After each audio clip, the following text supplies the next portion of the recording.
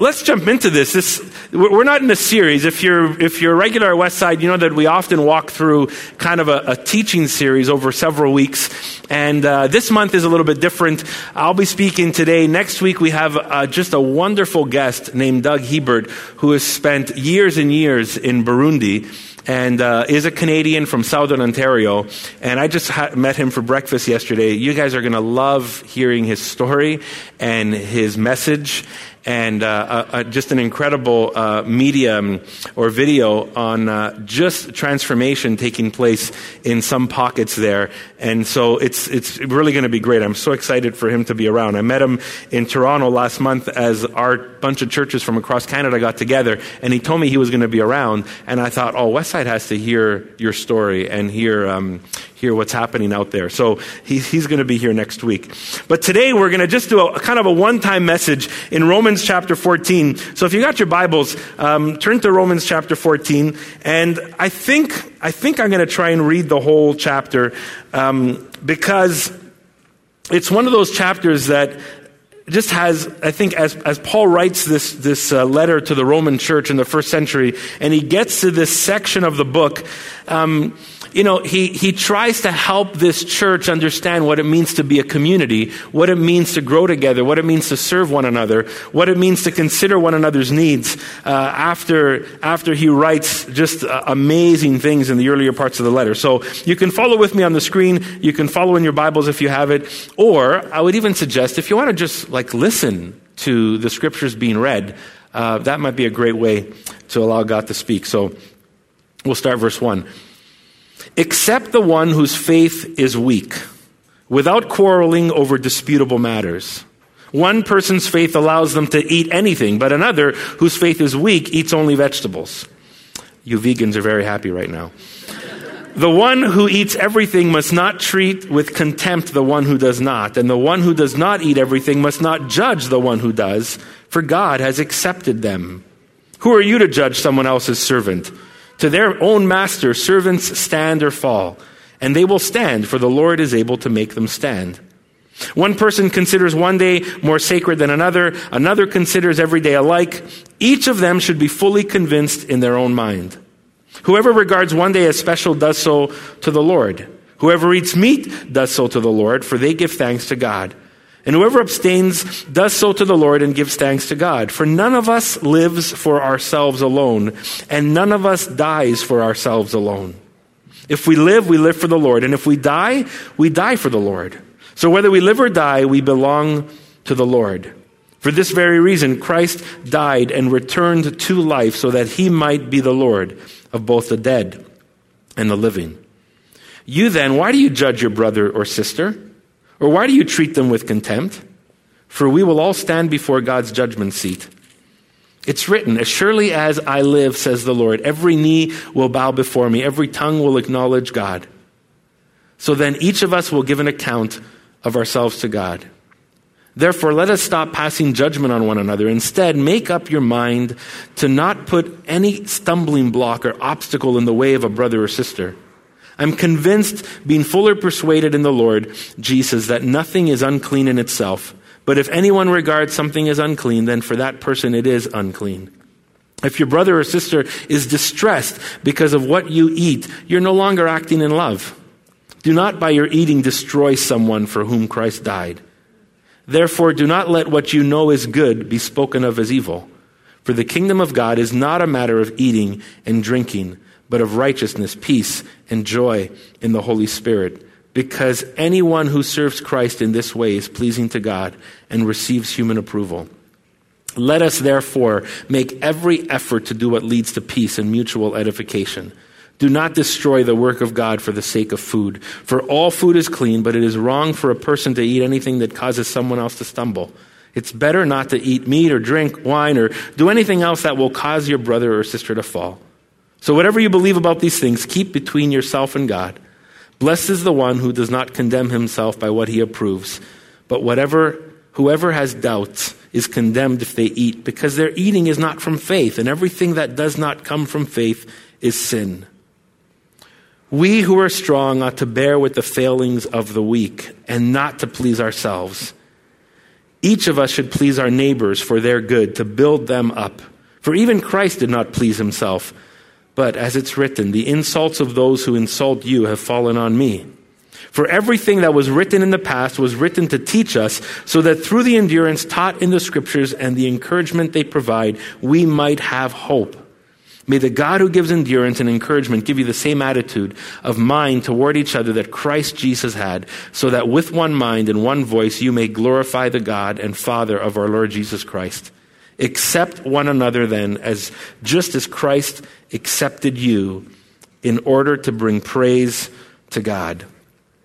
Father, as we just pause and take this scripture in, I know it's filled with so many contextual things from that time period, but God, would you just lead us and guide us, intersect our hearts, and regardless of where we are, God, in our spiritual journey, whether we're just exploring you today for the first time or we've been walking with you for a while or somewhere in between, please speak to us. God, we lift up some of our youth out in Hudson today. Even as they are listening and learning and worshiping, would you speak to them? In Jesus' name we pray. Amen. Amen. Who's watching the Olympics? Anybody into the Olympics? I'm kind of where Rob is. I'm like, whatever. But there's so cool. Any teams you're voting for or kind of rooting for? Well, Canada. But there's previous ethnic connections. So, I think one of the coolest things about the Olympics that they announced, did you guys hear this, that there's a refugee team? I thought that was so cool that here are these people that don't have a nation, don't have a place to call home, and they've been given the ability to participate. And they've they've been accepted. That word we read in this text. They've been accepted. They've been welcomed in. And I love it because I'm sure that there's people who were against this. I'm sure there's reasons why maybe this shouldn't be the best choice of action. Maybe someone says, well, it's going to set a precedent and what's going to happen. Or maybe there's, what nations are they from? Should we, there's probably all kinds of reasons why someone would have been against this. But regardless, people made this decision to accept them. And I love that word that we find in this text twice. 14 chapter 1 and 15 chapter 7, that word accept. It's such a powerful word, and it frames the whole passage that we read today. And that's why I wanted to read it at length, because right from verse 1 in chapter 14 to verse 7 in chapter 15, Paul uses the word accept. You got to just think of the context here for a second. The book of Romans is written to a church in the first century Rome. And as Paul writes this book, it's one of the most theologically rich books in the New Testament. In fact, Martin Luther from the 15th century called it a mini gospel, like that the gospel in short form was written in this letter to the Roman church. And Paul expands in this book. I mean, it's amazing to read because he talks about what the gospel is, who Jesus is, how the gospel works, how the gospel connects us to God's story, how we live it out. But here for this little section here in the letter, he puts all these big ideas aside. He puts all these big ideas of doctrine and who God is and how God is now working in the world, first through Israel and now through his church. He puts all those big ideas aside and he gets down right to the bottom level of community. And he says, okay, you're learning all this stuff. You know all this stuff. You've come to faith in Jesus. But let me ask you, are you accepting one another? Because in this church in Rome, there was multiple groups that have come to faith. In Rome was like a diverse city. So there was different people in this church for sure. But there was two specific groups definitely that were there. And it was people who became Christians from a Jewish background and people who became Christians from a non-Jewish background. Those who became Christians from a Jewish background, they still had this thought in their mind of keeping clean with the food they ate. So if you're wondering, why the heck did Paul talk about food so much? And this doesn't make sense to me today. In that time period, in that time frame, the Jewish people were following these purity laws where what they ate could make them clean or unclean, spiritual or unspiritual, keep them connected to God or disconnected to God. And they followed certain festivals that helped remind them who God was. And when they came to faith in Christ, they still felt these convictions, some of them. I can't touch this meat because it was used in some kind of idol worship. Or maybe some guy who cut this meat for some idol worship now cut it for me and I can't touch it. Or this wasn't done in a kosher way, or I can't touch it for this reason. Or maybe they have certain days that they continue to worship with. And Paul, on the other side, is reaching to everybody in Rome, the whole Roman world. And so he's thinking of non-Jewish people as well. And they have no need to follow these Jewish customs. In fact, the gospel has touched their hearts so deeply that they're free from any of these rules. In fact, even the Jewish believers were free from any of these rules. And Paul talks about these two groups in here, the strong and the weak. The strong were those that he would include himself in the strong. They have come to terms with the fact that when they came to Jesus, nothing they put in their mouth can make them unclean. Nothing that they put in their mouth or that they touch with their hands will stop their relationship with God. Paul knew this, that the gospel had that kind of reach. And so the strong were people that realized there's nothing that can separate me from the love of Jesus. Nothing I eat or touch. And then the weak were those that still felt like they needed these rules and regulations. But Paul does something interesting. He tells us what they are. He says, these are the strong and these are the weak. He doesn't say, you guys all got to become strong or you all got to become weak. He says, you guys need to figure out how to be followers of Jesus together. You guys need to figure out how to love one another and care for one another, even though some of you have already realized that the gospel's freed you from some of these things, and some of you are still tied to them, and they actually help you keep following Jesus. And so Paul addresses these two groups, and he says this amazingly powerful word, the word accept. The word accept. Accept the one whose faith is weak without quarreling over disputable matters. A disputable matter is something you can debate. It's like, yeah, this is black, I like charcoal. I think this is charcoal. And you might say this is gray. Well, I think it's charcoal. Shannon Gallant has a good color palette. She can tell you what it really is. But so we could fight all day if it's charcoal or gray. It's a disputable matter. And Paul's like, stop quarreling over that. But when we read the word accept, I'm sure there's some people in the crowd this morning that will say, oh, wait a second, that sounds like cheap grace. What do you mean accept? Why would I accept that someone who's come to faith and doesn't realize they're free from this? Why would I just accept that? Why shouldn't I tell them right away and correct them on the spot and make sure that tomorrow they live differently? Paul uses this strong word, accept. But sometimes the word accept feels like compromise. Sometimes the word accept feels like giving up. Sometimes the word accept feels like, I'm not standing on my convictions anymore. And there's reasons for that. You read the New Testament, Colossians, Galatians, Corinthians, they all speak about the amazing freedom we have in Jesus Christ. And for those that in that day who were coming to Christ, who were being freed from not worrying about what they ate, the gospel actually freed people from that. So why accept people who didn't see it that way? So Paul, he has something bigger at stake. He's thinking of the bigger picture. He's thinking of the church and what it means to be a community of Christ followers together. Look at verse 20. It's on the screen. In verse 20 it says this. Can you go to the next one, Beth? I'll read it off my Bible. So verse 20. No? All right. Then I'll read it. Verse 20 says, do not destroy the work of God for the sake of food. Paul says this, don't destroy what God is doing just for the sake of food. He's saying unity is bigger than just this. And then he calls everyone to two things, and I think it's really huge for us because when we think about what it means to be God's church or what it means to be God's people, Paul calls this church to be this. And I want you to just think about this one word. And it's so valuable for everything in life, but he's calling them to be a builder. He's calling them to be a builder. Verse 19 says this, let us therefore make every effort to do what leads to peace and mutual edification. Every effort to do what leads to peace, and I love that phrase, mutual edification. What does edification mean? Edify means to build. So Paul is saying, do whatever it takes to mutually, one with another, build each other up. He's calling this church to be a builder. Look at verse 2. Each of you should please our neighbors for their good. And for what reason? To build them up. Here's Paul saying, I get it. You guys come from different backgrounds. You've come to faith from different experiences. Some of you are still following these spiritual practices, and some of you realize these spiritual practices don't really make up your faith. But here's the idea. He's saying, can you be builders? Can you build each other up into the people God's made you to be? And in a sense, he's saying, do whatever it takes to be a builder. That doesn't mean sweep every disagreement under the rug.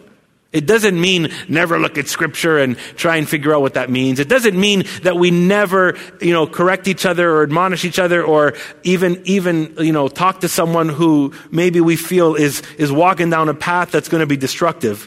He's not saying that, but he's saying, can you take this posture, this vision of what it means to be a builder? And then he says something so powerful in the next few verses. And he says this, it takes a certain kind of strength to be a builder.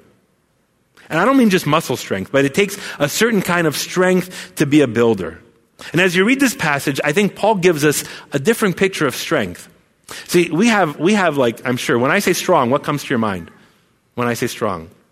That's good. Anybody else? What comes to your mind? Faith. Something else? Endurance. Say that louder. Empower. No? I think of my daughter. My daughter, now she's 12. She's in the room. Sorry, Julie, I'm freaking her out right now. But when she was about 9, she loved to arm wrestle people because she was able to kind of beat the 13-year-old boy in arm wrestling. She just had a really strong arm at 13. Try her at 9 or 10 years old. You can try her after the gathering and see if she beats you. But so she would revel in that. We'd go to someone's house or with family. She'd like, come on, let's arm wrestle on the table. That was this sense, And then Franca's mom, who's now in her 80s, like, I have a stronger arm than you, so that's this sense of strength, right? When we think strong, when we think strength, we think powerful, we think muscle, we think competition, we think I can beat you. Or you can beat me, right? That's the first thing when we think of what it means to be strong. Isn't that true? And in our competitive world, when we think of what it means to be strong, who's the stronger company? The company who takes market share. Who's the stronger person? The stronger person is the person who kind of builds things and keeps moving or does stuff. There's always a sense of what strength means. But here Paul says something, when you're strong in faith, you have a different approach. You have a different posture to yourself. And the first word he uses, speaking to the strong, he says, accept. He says, strong people learn how to accept. Strong people learn how to accept. Verse 1, accept those who are weak in faith. Verse 10, Paul says this. This is another aspect of strength. He says, you then, why do you judge your brother or your sister? Why do you judge your brother or your sister? Why do you treat them with contempt? For we will all stand before God's judgment. Paul's saying, if you want to be strong, true strength is the ability to be wise in your judgment and to not judge other people. There's a strength in that. Paul obviously judged or discerned the difference between the strong and the weak, right? Judgment doesn't mean we don't have a difference. I know this is a light, and I know it's not a light. I'm making a judgment call. I can tell you right now that the carpet I'm standing on is not so clean. I'm making a judgment call, right? And so that's partly what it means to judge. But Paul is saying, don't bring a conviction like a judge brings a conviction in a case to your brother and sister over this matter. Don't bring contempt. Because he says one day God will judge all of us. There's disputable matters among us that will want to divide us. But Paul's saying, think differently. You want to be strong? Don't be quick to judge. You want to be strong? Here's another one. In verse 21, Paul says this.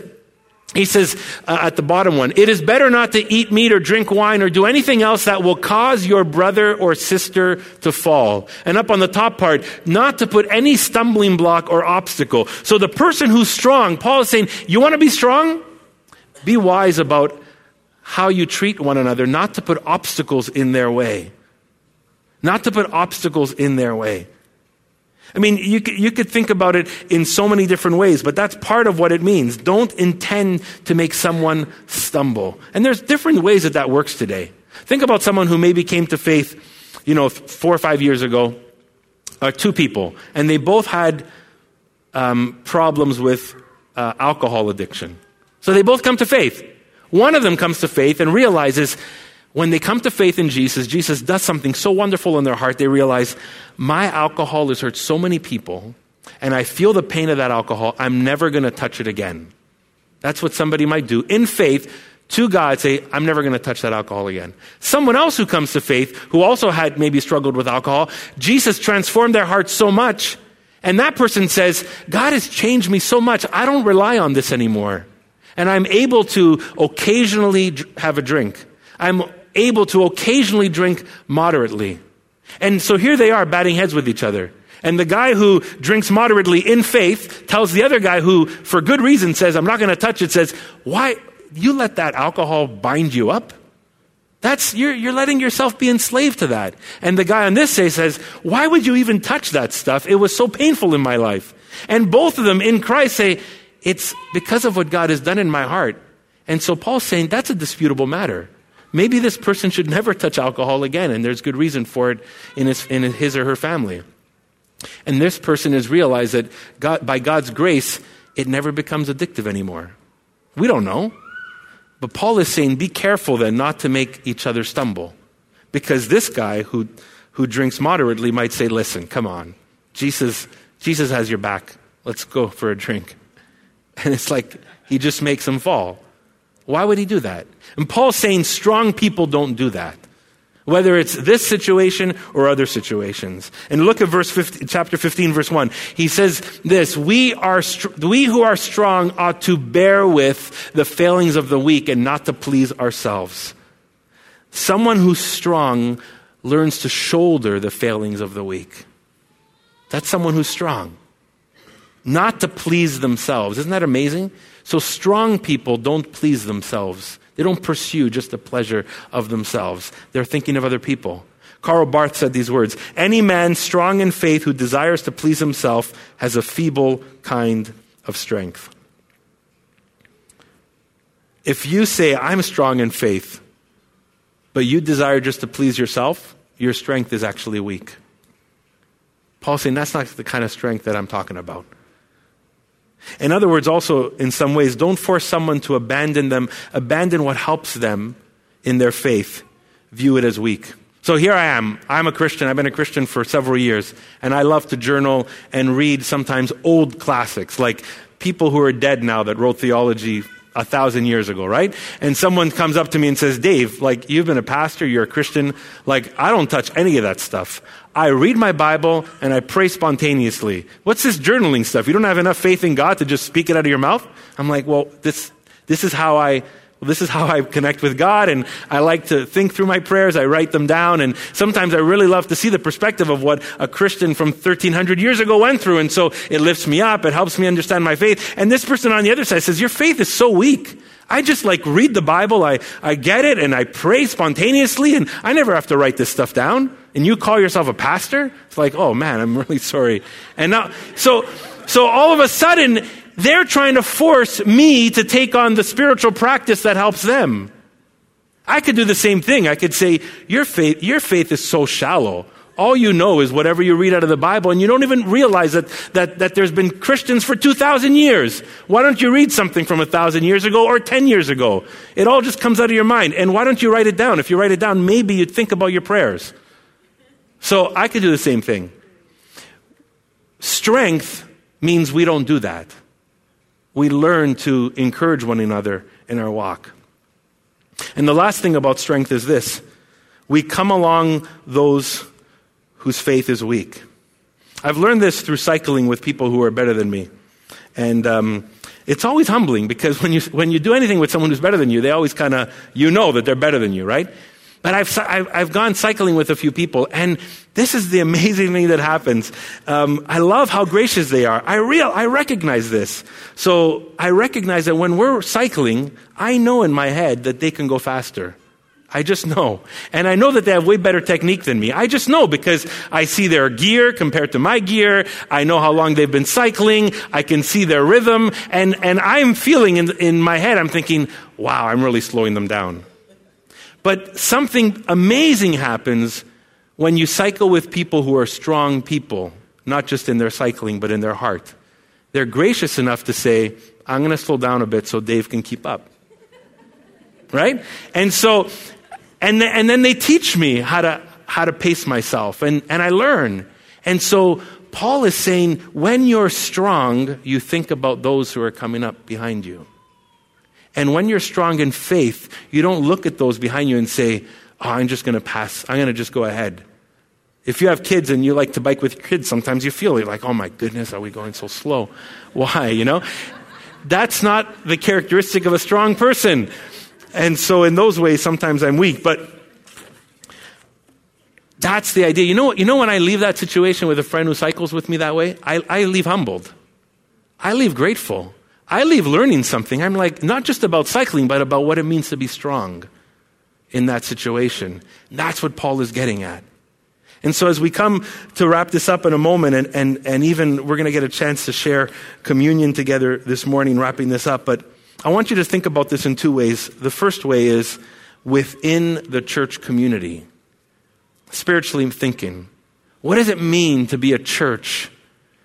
And what does it mean to be a builder in the church? And what does it mean to be strong in your faith? Because Paul's first call here is within the community. So 2-3 things. First thing, I think it leads us to seek to understand each other. To say, what are you going through? What are you walking through? Let me hear your story. Let me hear your story. Let me understand where you are.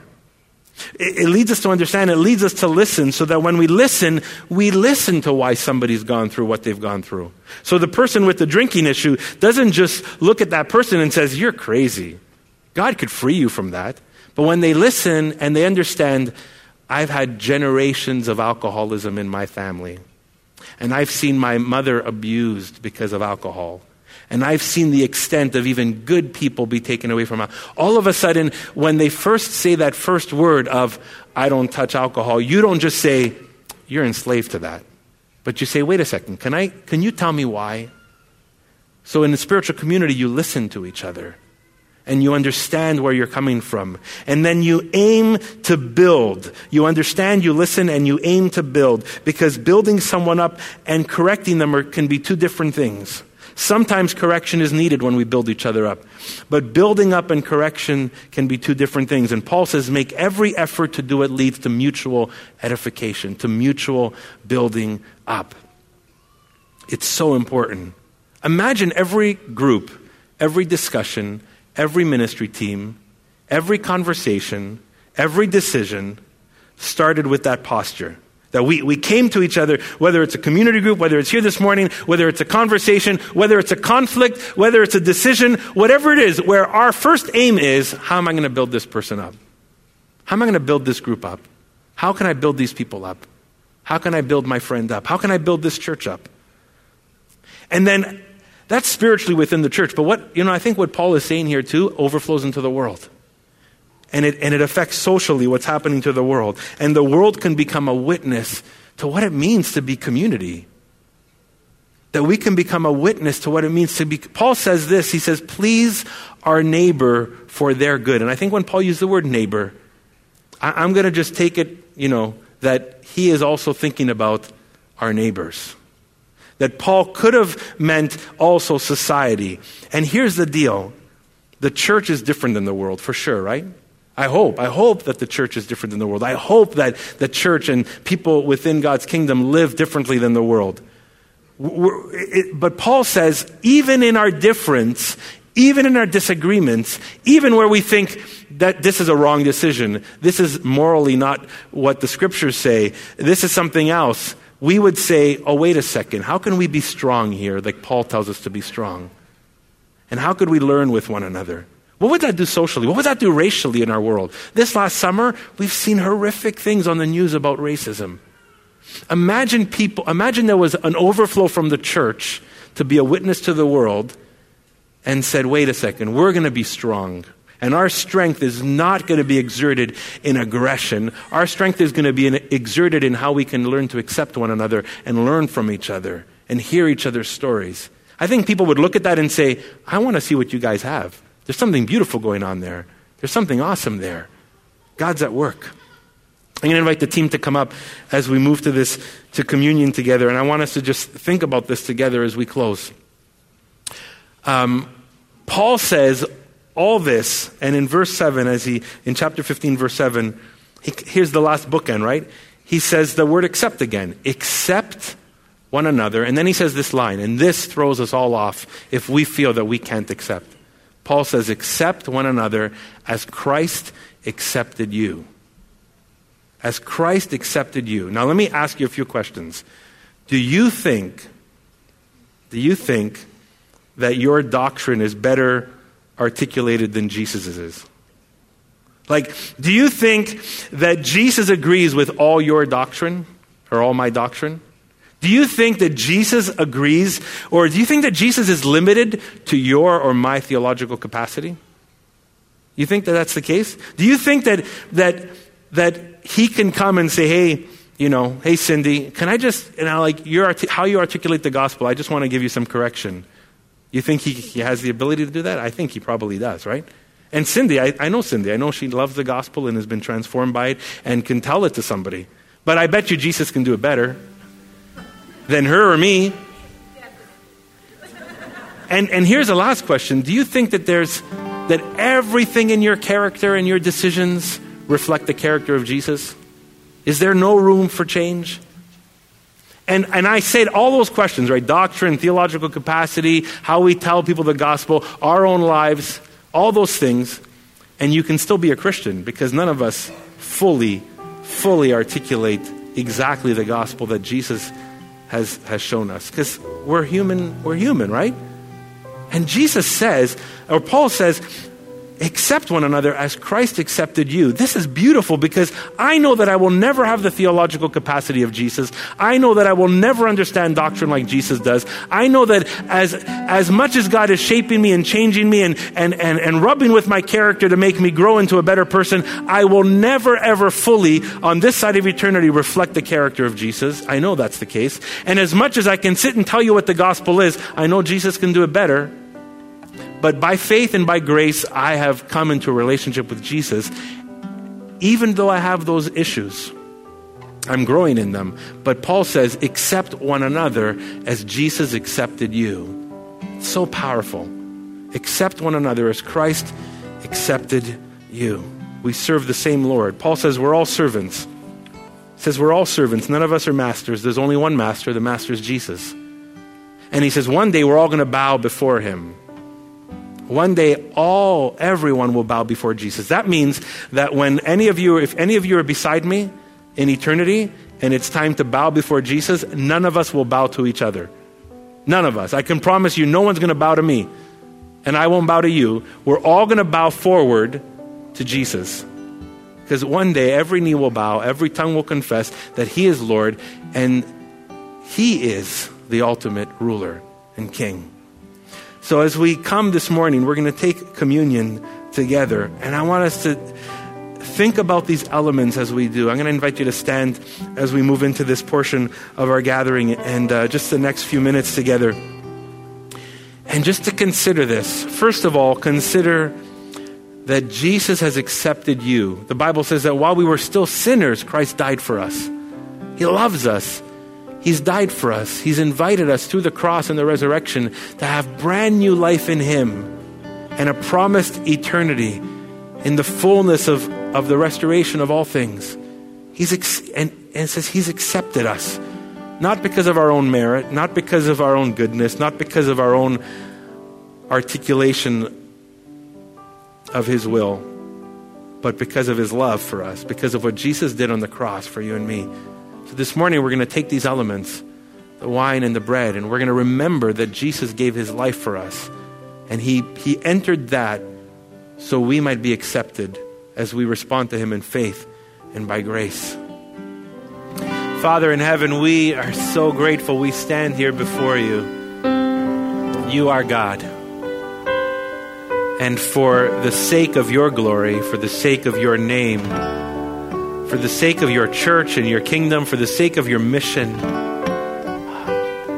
God, may we become builders in your community.